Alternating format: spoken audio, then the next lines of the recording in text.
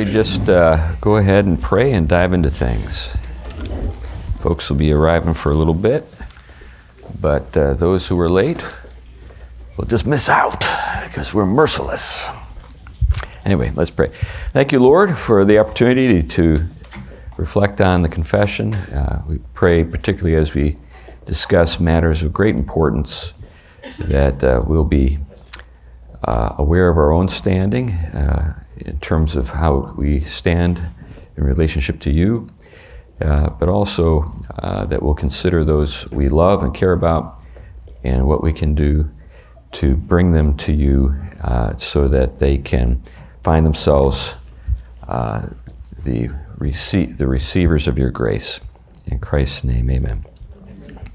Okay, so we're in chapter 32 of the confession, and I think we might be able to get into chapter 33 this morning, and the things we're talking about at the end of the confession are last things, so the end. The 32nd chapter is entitled Of the State of Men After Death and of the Resurrection of the Dead. So if you don't have it memorized, it's in the back of the hymnal. Just, we don't assume that you do, but if you want to refer to it, that's where you can find it. What page would that? 867? Yeah. 867 is where chapter 32 is. So let me go ahead and read to you the second paragraph, and it reads, At the last day, such as are found alive shall not die, but be changed, and all the dead shall be raised up with the selfsame bodies and none other, although with different qualities, which shall be united again to their souls forever. Now this is a remarkable statement because looking back at the first paragraph, that begins in the first clause, the bodies of men after death return to dust and see corruption. So this is the apparent contradiction. I say apparent because it's not, because the same Creator who gave us our bodies is the one who raises us and grants us our new bodies. But there are important differences, but also continuities. And that's the challenge. How can we understand that the dead are raised up with the self-same bodies when we're told in the previous paragraph that their bodies return to dust and see corruption? Now, at one level, the first paragraph is just something that we can all observe. We can say, well, there you go. Anyone who's actually witnessed death with regard to a human being or an animal can see that there are changes, and there are unwelcome changes, and those changes begin immediately. And if you give them time, they follow the course of nature, and then you end up with the dissolution of the body. I think I mentioned last week that we're not as acquainted with this reality as our ancestors were. Our ancestors would often actually put animals to death themselves. That's not a very common thing today. I mean, if you're a hunter, you understand this. If you live on a farm and you harvest, say, livestock, you understand this. But most people, their only encounter with death is, and this is kind of a gross way to put it, is the grocery store. They go into the grocery store and there's a lot of dead bodies, but they're all under cellophane and in ice, preserved, you know. And when you look at them, you don't think, oh, there's a dead chicken, or there's a dead, or part of a dead, you know, pig or whatever, you know, because we've presented it in such a way that it's a bloodless and sort of packaged, literally packaged phenomenon. We don't think in those terms. Now, maybe if you're a very sensitive vegan, you think in those terms, but most of us don't. But, you know, I've killed animals, and here's an experience with regard to raccoons.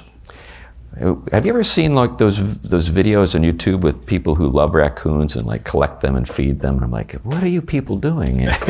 Because if you actually had some experience with a raccoon, you don't have that warm fuzzy. But so there was a raccoon that was raiding our chicken coop, and raccoons, when they get into a chicken coop, just kill, just indiscriminately. It's not even for food. It's just like there's a bloodlust that overcomes a raccoon and it just kills everything. So I said, well, I got to deal with this raccoon. So I got a trap, caught the raccoon. And then when I caught the raccoon, I called the town. I thought I was doing them a favor. I told I can't recall the name of the department, but it was like the wild animal something. And I said, hey, I caught a raccoon. They said, good. I said, what, do you want me to bring it in? No. What should I do with it? And they said, we don't care what you do with it, just as long as you don't let it go. Now, you can do it or you can have the vet. And that's how the conversation ended. So I did it. But there's just a reality that, we live in a world where death is something that goes on all the time, all around us. And if we attend to it, we can see it and observe what is described here. But we go to this next paragraph, and we're told on the last day, such as found alive shall not die. So those who have not died won't die. That's the statement. But they'll be changed. And the dead shall be raised up with the selfsame bodies and none other, although with different qualities. Let's think about that. Any suggestions as to how to make sense of this? I think that God will judge people by what they've done. Yeah, we're not to that yet, Molly. That's the next chapter. That's chapter 33, Last Judgment. We're right now just on resurrection. But the statement, self-same bodies, that's the thing. So how do we understand it? Yeah, Jonathan. It's a passage from John that you talked about last week about, you say, unless the seed falls to the ground and dies. How I've thought about it is, a wheat kernel, right? A kernel wheat goes in the ground, it dies, and you can recognize a wheat plant and know the seed that was planted. It's not, and you can say it's the same plant, but the one is no longer, and the other is now. That's how I've generally thought about it, is your body will die, but you could, when we're in heaven, you will be able to recognize, there's Victor, there's my daughter, right? Not the same, very different, but the same in a way that is like the seed and the plant. Yeah, I think that's a set of things that anyone who believes Scripture can affirm. I think I'm getting at is there is no natural sort of way to understand this.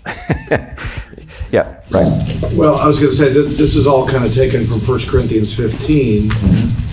So it is with the resurrection of the dead. What is sown is perishable. What is raised is imperishable. It is sown in dishonor.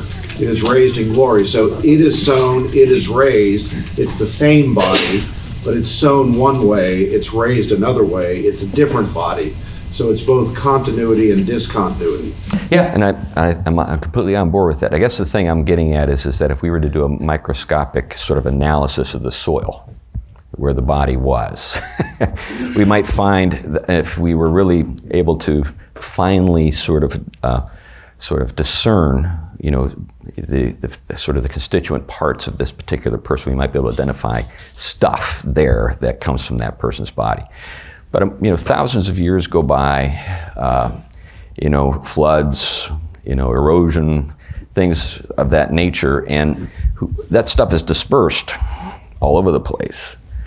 So I'm just showing you the level of difficulty. I'm not saying that we're talking about impossibilities, but in terms of a human being's ability to appreciate what's happened and what the promise contains. There's no like simple, okay, like it'd be different if we were able to say, well, saints, they don't undergo corruption. They're just bodies are in the tombs, right? If you dig them up, there they are. 3,000 years later, there he is. No, we don't have that. So what we're talking about is a first-order miracle. When I mean first-order miracle, I'm talking about like something from nothing, like the creation of the universe, ex nihilo kind of miracle, as opposed to lengthening a leg, which is what I would say is a 10th order miracle. That's the kind that, people are faith healers specialize in, Anyway. Well, when you look at paragraph 1, it says return to dust, which makes you think of Adam. Yeah. So you kind of have a glimpse. It isn't exactly the same, but I mean, that was dust. Yeah. God created Adam Adam. from the soil. Yeah. How do we explain that? Well, that's my point. Yeah. Blaise Pascal, who was a great philosopher and mathematician. He wrote a book called Thoughts, Pensées. I think that's how it's pronounced in French. But anyway, it was never published, but it was intended to be a book of apologetics. And he takes up this argument. He says, what's more difficult? To create something out of nothing or to recreate something out of nothing? That's his point. You say, if we can accept the first, then the second's just not a problem. So I'm just kind of anticipating the materialist's objection. If the materialists were to say, that is so crazy, how could that possibly be? Well, we take him back to ex nihilo, out of nothing. Yeah, Victor and then Mark. So I was watching a cold case TV show about this gal, and they never found her body or anything. But the guy that did it admitted to burying it, then taking it and then incinerating it, making it ashes thrown into the ocean. Well, they went back to where he said he buried her, and they found her DNA. Okay. So I mean, I'm in with the first miracle thing, but there are things to consider. We do have the hair of pharaohs, stuff like that. That we still have because, there are these accidents of nature which preserve. But I'm inclined to agree with you on the miracle thing. Yeah, I just don't know how you. The only other possibility is, since the body's gone, that person's not going to be raised, which is Mark. Along the same lines, our understanding of physics and chemistry really comes down to if you have a water molecule, there can be some variation as to the angle between the two oxygens, let's say. The hydrogen. But in terms of, it looks the same. There's nothing you can differentiate about these two molecules. But what we really are is information. I mean, we are a vast, millions or billions of sheets of blueprints that is individual for each of us. And so the fact that even our own bodies vary in terms of, I want to say about every 7 years they think we replace our body, and so what's going through our body is not it's not permanent. Instead, the information is permanent, and even that information is fallen. And so I guess it's like if you said we're maybe a poor scale model of what we ultimately could be with perfect DNA, perfect information. That's what we'll be. Yeah, that's a great way to, I think, address the problem. There's a classic thought experiment in philosophy, goes back to antiquity, the ship of Theseus. Anybody familiar with the ship of Theseus? So the problem is just this problem, this every 7 years. So are you the same, if we were to say, 13 years ago, there goes Mark, and now there's Mark. Now, at one and the same time, we can say no and yes, because it's like the Heraclitus. You can't step in the same river twice. Things are always moving, changing, in flux. But at the same time, we can say there's the Mississippi. How do you do that? That's the problem of identity. So the way the thought experiment goes is the ship over time has every part replaced. Every single part of the ship is down to the hull, everything, nail, every little bit. But is it still the ship of Theseus then? And most people would say, yeah. Just like Mark is still Mark, even though all of his, and I'm, or yourself or whatever, there's something that remains constant. And the thought about information, I think, is a good one. You could say that in some sense we live in the mind of God. This is the way Augustine thought about it. So I noticed Brian, and then we'll go to David. Well, I was going to say, whatever the metaphysical explanation is, I think the importance of the statement is salvation is the redemption of creation. Yeah. Our bodies are objects of redemption, not just our souls. Yeah, that's And so however it's going to work, however God's going to do it, and I agree with you about how it's a major miracle. Like Jonathan was saying, the disciples could see that it was Jesus. Now, he was different. He could walk through walls. He could keep himself hidden. He had a body that was set for the future, but it was still him, right? And so I think that's part of the importance. Yeah, I think related to that, when we think about spiritual bodies, they are categorically different than, say, the Holy Spirit. So when we think about spiritual bodies, we think about something that has limits, right? So even angels, right? They are spiritual creatures meaning created. There's a point in time in which they came into being. That's what it means to be a creature, is to be created. And there can be either here or there. They can't be everywhere. This is one of the things where when we talk about, say, the devil, if we're talking about Satan, he can't be everywhere. He just can't. Like every time you've got a frustration, it's not necessarily the devil. You know what I'm saying? Unless he's really got it in for you and he just follows you wherever you go. So when we're talking about the demonic spiritual creatures, they're limited in the same way we are.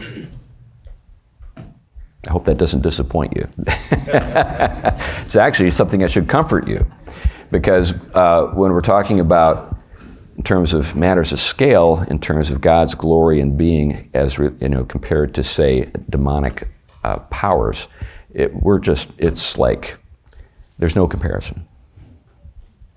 Yeah, on that, back to that ship analogy, when you replace all the parts, it's helpful to know that the parts were actually created by the master who actually designed it. Yeah, And design is a so big part of it. therefore it has to be the same. Mm-hmm. It can't be just the same because it looks the same. So some people can look at that analogy and think, well, it looks the same, so it probably is.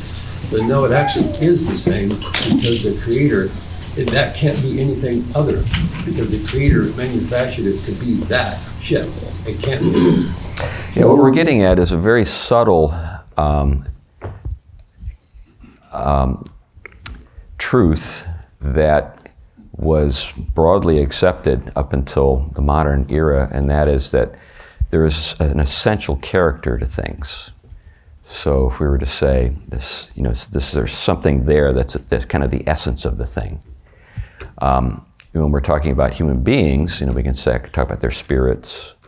We can talk about how they've come to be who they are. That is what essentially makes them who they are. Brittany, I saw your hand. Yeah, Ezekiel 37, the dry bones. Yeah. Ezekiel's told to just speak to them, and I know it's an analogy for spiritual birth, but these bones were previously people, and by speaking to them, their bodies were rebuilt. Yeah. So, right. Well, and that's always been also understood as an analog to the resurrection of the dead, right? So now the thing, though, is like and not like also. So there's continuity, so we can say, I can recognize you. But also there's discontinuity. There's something different. So when we talk about, spiritual bodies, yes, the redemption of our bodies, but the bodies are different. They're transformed. Now, you think about the fact that they did recognize him, but they also didn't recognize him when we think about Christ. Now, you could say, well, maybe they just weren't expecting to see him. you know, have you ever been in a situation where you like see somebody you haven't seen for years, and it's just an environment that you would never expect to see that person in, and you're like, I can't believe it's you. You know, that kind of thing. So maybe there was some of that to it. Maybe there's also the possibility that the Lord just didn't want them to recognize him. I think that's certainly the Road to Emmaus episode. But then there's just the fact that there's something different. You know, we can talk about what he could do and things of that nature. And so spiritual bodies, so self-same yet different, and united to our souls forever. Now, one of the things I think, you know, your statement, Brian, about the redemption of creation is really important, is because there is the possibility of sort of taking teaching that emphasizes the importance of the soul at the expense of the body and running with it into heresy. So, for example, when you know, the Lord says, better to, you know, lose a part of your body than to have, you know, to lose your soul, you know. Obviously the emphasis is that there's, you know, there are things that are, we can put some priorities on things. At the same time, it doesn't mean that our bodies are worthless or irredeemable or don't have a future. You ever heard the expression, C.S. Lewis said that we're not bodies with souls, but souls with bodies? Yeah. And I think that shed light on Adam really didn't become alive till he had a soul. Right. So the soul, you know, the bodies, it says here the bodies united with the soul. Right. But it's just interesting to realize that there's life in a body, but, you know, I don't think animals have souls. That's my personal opinion. But, you know, we do, and our souls continue to exist with or without a body. Yeah. I get, you know, there are different ways to talk about, say, you know, souls. One way is to talk about animate, you know, things that have an ability to move. So, or just live. So if you look at, in antiquity, people would say vegetable soul, animal soul, human soul. They would actually make those distinctions. And what they were getting at is that different kinds of life have different kinds of life, you know, based on what they were made as. And if you've been with somebody you've known and they've died, it's kind of a shock because, you know, you've never been with that person without the soul present, and it can really arrest you. So I think I've buried maybe 80 to 90 people over my course of my ministry, and it's just such a striking thing. You know, I'm with a person one day and I come back the next, and you say they're gone. And you're right. It's not just a figure of speech. Yeah, Steve. So talking about various parts, there's different arguments about whether we are bipartite or tripartite. What is your thought about that, and why is that important? Well, if we look at Thessalonians, it's pretty clear that the Apostle Paul, when he breaks it down, says, you know, may God preserve you blameless in spirit, soul, and body. So he breaks it out into three. So I've always favored that just because Paul. There you go. But in terms of how to explain it, one way that people have thought about soulishness is kind of the physical characteristics of your, so that part of yourself that's affected by your body. So, you know, for example, I'm feeling down today. And then we do a little analysis and we discover your serotonin level or dopamine, or it's not where it should be, that kind of thing. But you can distinguish between that and the spirit. This is a difficult conversation. I mean, I'm not like adamant about this or anything. I'm just like, Paul said that, you know, I think it's the very end of 1 Thessalonians or 2 Thessalonians, at the very end, he's just sort of saying goodbye, and then he's sort of saying, hey, by the way, may, you know, God preserve you, you know, spirit, soul, and body. Yep. So back to this Job I brought up last week, chapter 19, verse 25, 26. And this is where he says, my Redeemer lives. And after that he says, in the King James Version, puts it a little more grossly, I guess. It says, after the worms eat my body, yet in my flesh I will see God. Yeah. And that's really descriptive of every kind of thing that could happen almost. Yesterday we celebrated the birthday of Sylvia, who died a year ago or so. And I saw a lot of pictures of her, and I remember her. Like, I remember her soul. It's very strange, a very young person again. And then I thought, what will she be like now? Right. Like this woman, maybe. We just don't know. Yeah, right. But it's the flesh is gone, and yet it's not. And like he was talking about the information. And it really makes you think more incredibly, I think, about God. Yeah. I think when we're dealing with, say, materialists and they raise their objections, I think the response is, yeah. If I were a materialist, I would not believe in this either. But I'm not a materialist. I believe in God, who made heaven and earth from nothing. And so this is nothing for him to do. But at the same time, there's a sense in which there is an ongoing existence in, God's presence that we believe is the case, even though there is still a resurrection of the body to occur in the future. Yep. One way to think about our current bodies and our future bodies is whenever God shows up in the Bible, people want to fall down and die, right? I deserve to die, right? Because that's what God's presence does to them. Jesus, it's not like this warm fuzzy experience that people talk about when they have these after sort of near death. Jesus in the ascension now has a body that is fit to be in God's presence, to be in the eternal throne room. Right. That's what we're going to have. We're going to have a body that is fit to be in God's presence forever. Yeah. There's a sense in which when we think about, say, clean and unclean in the Old Testament, we can think maybe an analog to that would be radioactive and not.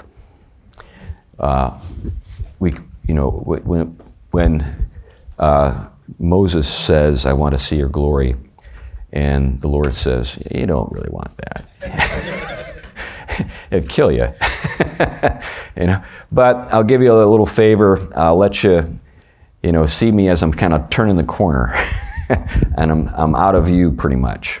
And even that is too much. I mean, it affects him in such a way that when he returns from the mountain, nobody even wants to be around him. They're like, turn it off, put a veil over your face, that kind of thing. So that's what I mean by radioactive. When we think about, God as the warm fuzzy, that's clearly not compatible with those passages. Well, so different qualities. I know it's always fun to speculate about the different qualities, but we're just speculating. It's not much that we can say with any authority on the matter. We know that we'll be like him because we'll see him as he is, but at the moment we look at this whole matter as through a glass darkly. We just don't know yet. There's a lot that we're unable to discern. So rather than do that, let's move on to the next. We're told then that this resurrection is not limited to the just. Number 3, the bodies of the unjust shall, by the power of Christ, be raised to do dishonor. The bodies of the just by his Spirit unto honor, and be made conformable to his own glorious body, which is what I referred to a minute ago. Now, one of the nice things I got is I've got all the proof texts. So this, by the way, is something you can get it very easily online. There are lots of locations on the internet where you can get the PDF of the confession with all the proof texts. So this isn't just a bunch of ministers making stuff up out of the air. They're reading Scripture and trying to put it all together. That's the task. And summarize it. That's what they're up to. But when it comes to this matter of dishonor and honor, we can look again, as you noted earlier, Brian, to 1 Corinthians chapter 15, in this case, verses 42 and 44. And there Paul says, so also is the resurrection of the dead. It is sown in corruption, it is raised in incorruption. It is sown in dishonor, it is raised in glory. It is sown in weakness, it is raised in power. It is sown in natural body, it is raised a spiritual body. There is a natural body and there is a spiritual body. And then the reference to the resurrection and the two, final states. The next verse, 43, it is sown in dishonor, raised in glory. I meant to say John 5, 25 through 29. Verily, verily, I say unto you, the hour is coming and now is, when the dead shall hear the voice of the Son of God. And they that hear shall live, for the Father hath life in himself, and so hath given to the Son to have life in himself, and hath given him authority to execute judgment also, because he is the Son of Man. Marvel not at this, for the hour is coming in which all that are in their graves shall hear his voice and shall come forth. They that have done good unto the resurrection of life, and they that have done evil unto the resurrection of damnation. So there it is, pretty plain and clear. So there is a future state that is embodied for both the just and the unjust. Again, I can't tell you much about it in the sense that it's yet to occur. But there is an embodied state. And embodiment means that there are limits. We're in some sense subject to time. I remember I have a friend who's he's actually a PCA ruling elder and a physicist. He teaches physics at UConn, University of Connecticut. His name is Richard Jones. And we were talking about time and space and contrasting that with eternity. And he said, it's a great thing that we have time and space, because if we didn't have time and space, then everything would happen at all at once and everything would happen to you. Space is where things don't all happen to you, and time is things don't all happen at once. So you need time and space to kind of create the possibility of other people and other times. I know that's not terribly easy to relate to, but it gets the point across that there's some sense in which embodiment makes it possible for us to have relationships with other people. I think that's what I'm trying to say. Any thoughts about that before we move on to the next matter? You know something? You know an awful lot about everything. Well, thank you, Molly. Actually, I just look really good at talking about stuff.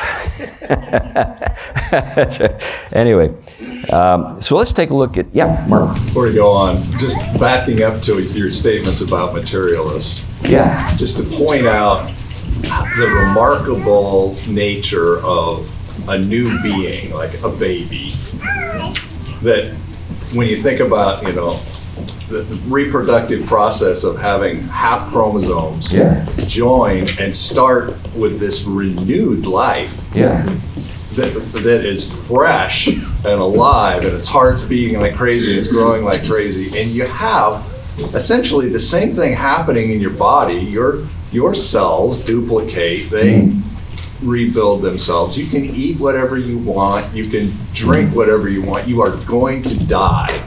You're on this scale going down to die, and yet somehow God has ordered it that you put these two together, which are really just halves of what we have in us, and it all starts brand new.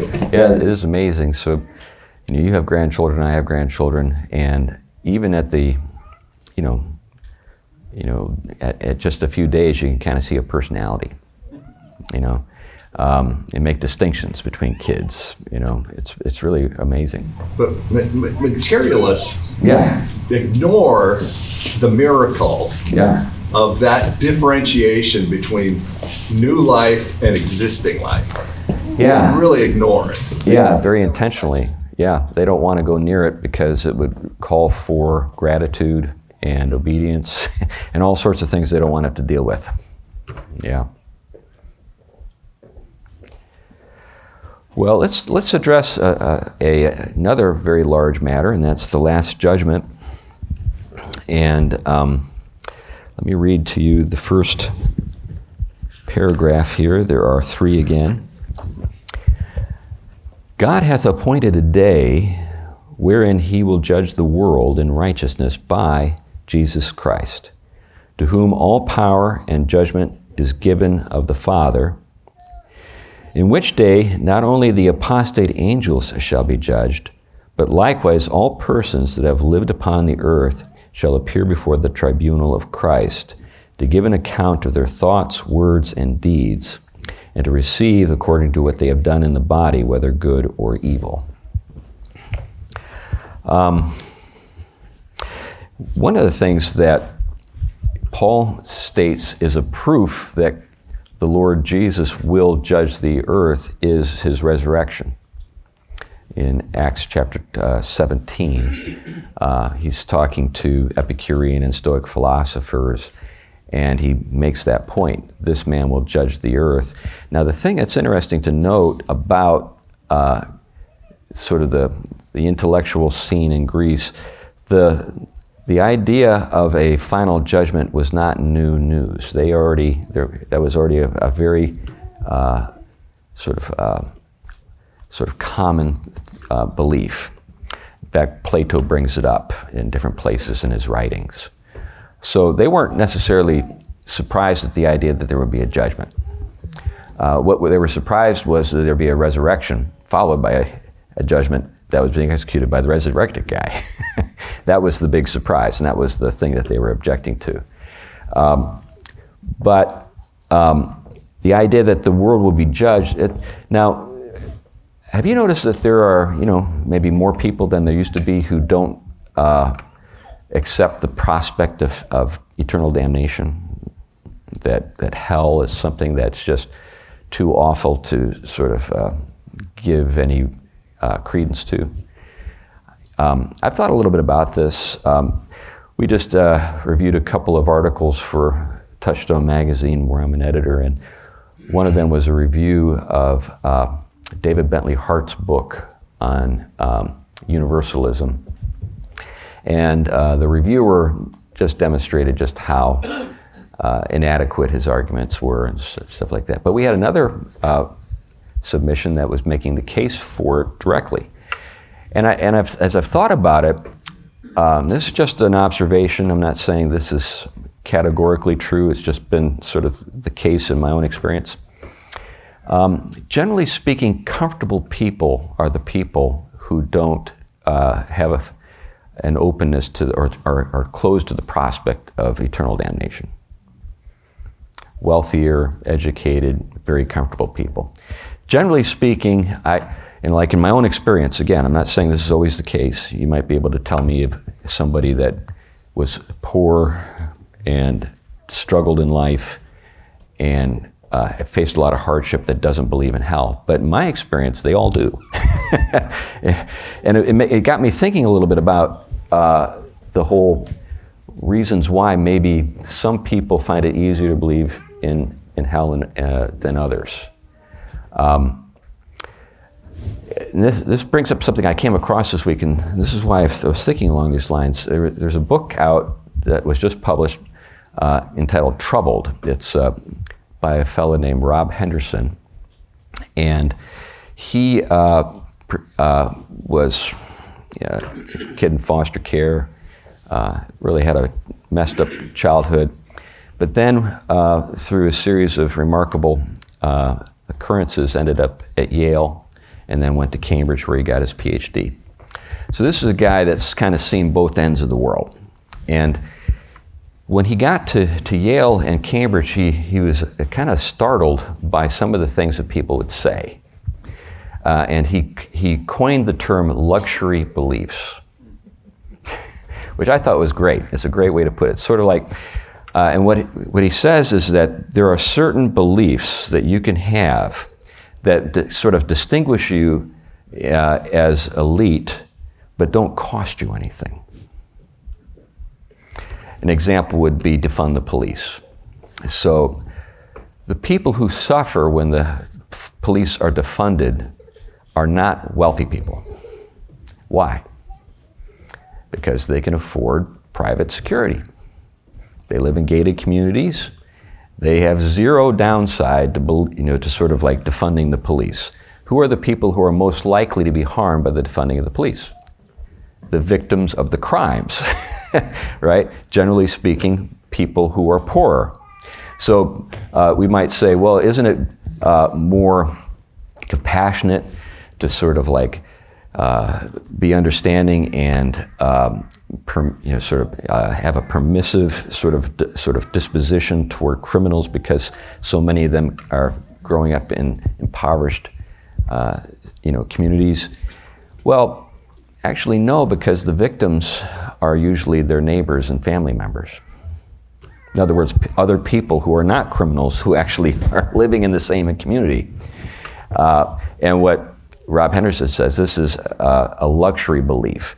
And his thesis is that in order to distinguish yourself as a kind of enlightened person, this is kind of like an accessory. It's sort of like if you have like a Rolex watch or a Pt.2 Philippe, which is even more, exclusive and expensive than a Rolex. You can wear it, and people can say, "Oh, wow, you must have a lot of money, or you must be a really distinguished person, or have great taste." But when you live in a world where maybe the things that once set people apart and distinguished them are more and more common, lots of people have Rolexes, lots of people drive Mercedes. And some of them, don't even have a college degree. How do you distinguish yourself in a situation like that? Luxury beliefs. That's probably where the heresy, because I don't think they addressed it here, nihilism. Mm-hmm. It's kind of like marrying the two. Well, there's things, but then because nihilism, it's a heresy, and somehow crept in the church in the last 100, 200 years or so. Yeah, it's characterizes certain groups, and I'm happy to jump into that, but I'm just thinking, just in general, the idea of hell as a doctrine, or eternal punishment or eternal damnation. What I was tracking with you, what I was saying was, they probably are like met people halfway. Yeah, maybe they're semi-elite. Yeah. But I guess my thought is that when you live in a world that's kind of crazy, and you're told there are no ultimate consequences, which is what dismissing the doctrine of hell implies, there are no ultimate consequences for anything you do. Everything will kind of find a way to be sort of addressed or brushed under the rug, or since Christ paid it all, then you don't need to pay anything, all that kind of stuff. Then why not just do stuff? I think that people who've experienced really significant hardship find great comfort in the doctrine of eternal judgment. Everybody's going to pay for what they did wrong. So there's now, are you familiar with C.S. Lewis's book, The Great Divorce? Yeah. So you've read Great Divorce? Okay. Are you familiar with the thesis of the book, or sort of the storyline? Let me just fill you in real quick. It's a fun read. It's entirely a thought. It's like a dream. So like at the very end, you just see this was just a dream. He's not saying this is how it actually works, but he's just sort of saying, let's think about these things. So it starts off with C.S. Lewis in hell. So actually, it's not as bad as it could be, but anyway, he finds himself there, and what is it?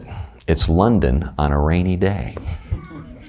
He's walking around, he can't see anybody. And then all the shops are like shabby and in disrepair.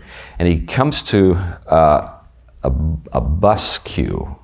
So it's a bus stop. And there are a bunch of people waiting in line to get on the bus. And they're all arguing with each other. They just are miserable and bitter souls, and they're all there. And they all know that they're dead. and they're ghostly. And as they're waiting for the bus finally arrives, and it's an angel that's driving the bus. And they all are resentful because the angel looks so full of himself, and but they get on the bus, and the bus takes them where? To heaven. They go on holiday to heaven. And when they get there, they discover that it makes them miserable. Everything about it makes them miserable. For example, when they get off the bus, they're so unreal, they're so insubstantial, they can't make the blades of grass bend that are under their feet. So what happens? They're like razor blades that stick up and pierce their feet and cause them pain. And so they're like, yow, ow, ow, ow, ow, as they're walking around. And then what happens is that they're visited by people that they knew in life who are redeemed. And when they come, they're as substantial and solid as you could possibly. In fact, as they walk, the earth shakes. And so then each of them have a conversation. They all kind of single out a ghost and try to talk the ghost in one last time. And so these are people who have already been to hell. And then the conversations that follow are an examination of why even the damned would not repent. And so in each case, none of them, well, there is one case. It's an interesting exception, but I'll let you read the book to discover what the exception is. But anyway, but what all Lewis is saying is that, this idea that if we just give everybody enough time, they'll come around. And so the image is that of scattering. In fact, Lewis is met by George MacDonald, who was a Scottish Presbyterian preacher that wrote famous books in the 19th century that Lewis admired. And during the conversation, they're talking about heaven and hell, and hell's, is described by Lewis as this vast place, and MacDonald says, no, it's not. It's actually very, very small. So small. I'm sorry. Okay, so I'm not going to try to imitate him. I'll let you imitate him sometime. But anyway, he says, you see this little hole in the ground? There's like this little, just tiny hole. He said, that's probably hell right there. And Lewis said, it seemed so vast when I was there. And he said, well, yeah, it would. But this is reality. So heaven is real, and hell is a place of the unreal, you could say, because it's eternal destruction, everything coming apart forever. And in hell, it keeps the damned continue to flee the presence of each other because they can't bear to be in the presence of each other. And so they get further and further apart the longer time goes by, more time goes by. And there's this conversation where that one ghost says, I had thought that at least I'd have the consolation of meeting some interesting people. But you don't, because they're so far away. The ancients are so far away, and there's this guy who had a telescope, and he sees Napoleon way in the distance, like light years away. But anyway, so what Lewis is doing is very imaginatively conveying to us, and that's what the Great Divorce means. He's actually refuting a statement. I think it was, who was it who said that? The marriage of heaven and hell. It'll come to me another time. It's an artist in the late 18th century. William Blake, right? William Blake said that. And so Lewis said, no, it's going to be a divorce. There's going to be a great divorce. Heaven and hell will never be united. They just go their own directions. I'd rather be in heaven anyway. Well, me too. Yeah, Becky. Aren't there people that believe God is love, and so there can't be any hell because everybody's going to go to heaven? Yeah, so the challenge of that is to think a little bit about what that implies in terms of love and freedom. In other words, the reality of our choices. So And then Lewis gets into that in some depth in the story.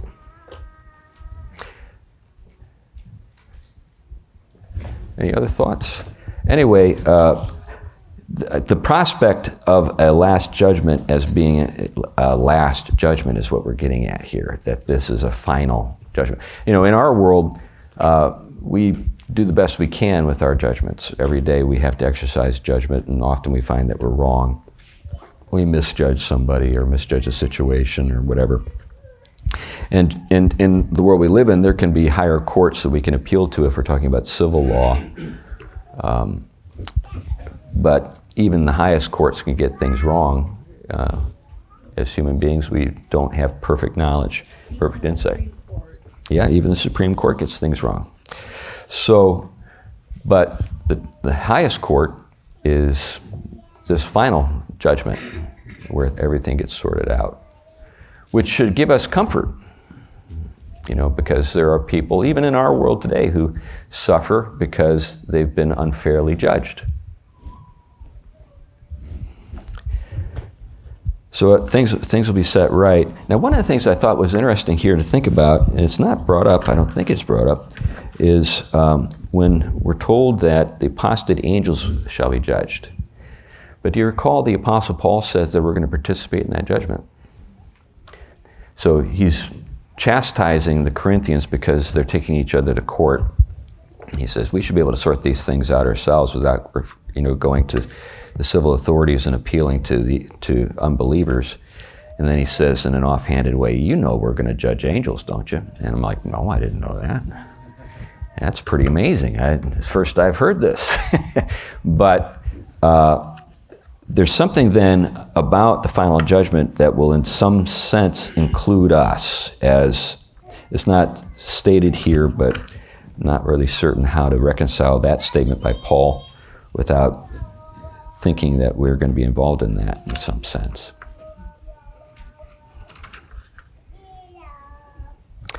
So we're told that we will appear before the tribunal of Christ, give an account of thoughts, words, and deeds. That's an unnerving prospect, isn't it?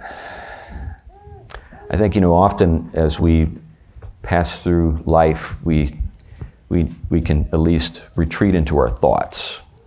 We say that's something that nobody knows. I may think certain things, but at least I didn't say anything, right? But I thought it. Even those will be brought before the judgment seat of Christ. The intentions of the heart. This reminds me, this is going to sound really goofy, but I think that God in His mercy has given us an ability to kind of keep our thoughts to ourselves, because our thoughts sometimes are not very worthy, right? Can be embarrassing, and we're kind of glad that we don't have an ability to look inside each other's minds, or maybe we should feel that way. I remember an episode of Gilligan's Island. Anybody here remember Gilligan's Island? Somehow they ate something that made it possible to hear each other's thoughts. And they just couldn't bear to be in each other's presence after that. They were all kind of like going to different parts of the island and living by themselves and unable to relate to each other anymore because they really, it was impossible now, to kind of keep your thoughts to yourself. So it's merciful that we don't hear everything that people think about us, or other people don't think or don't hear what we think about, right? But that doesn't mean those thoughts are unimportant or, exempt from judgment. So this brings up an interesting thought. When it comes to, say, our understanding of the flesh and our propensity to sin, our fallenness. So there are many things that we're struggling with, temptations that we deal with because of the corruption of our natures.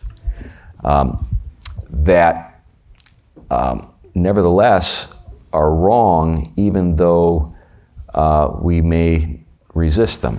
You see what I'm getting at? So when we think about, our glorified state, our natures are going to be perfected. which implies that God's judgment includes even involuntary thoughts. See what I'm getting at? But let's give you just a very mundane example. Let's say, you see somebody in a room and your initial response is, oh, that man is so full of himself. I hate that guy. And then you say to yourself, well, was that a worthy thought? It wasn't. Maybe I'm misjudging him. Maybe even if that's true, that's not the way I should feel. Those kinds of things. Even those things will be transformed and changed and will be purged of those. We can say they're picadillos, they're small faults. We may even control them. We may even chastise ourselves and say, I shouldn't feel that way. I shouldn't think that. But the fact that you do is something that needs to be addressed. How do you control your thoughts? Well, it's hard work. I think, so Molly asked, how do you control your thoughts? I think our thought lives often are working with material that we give it, or give our thoughts. So we can obviously do a better job of giving our minds good things to work with. Yeah. There are other things that maybe encourage, a giving of ourselves over to some things that we shouldn't. It can be a wide range of things. But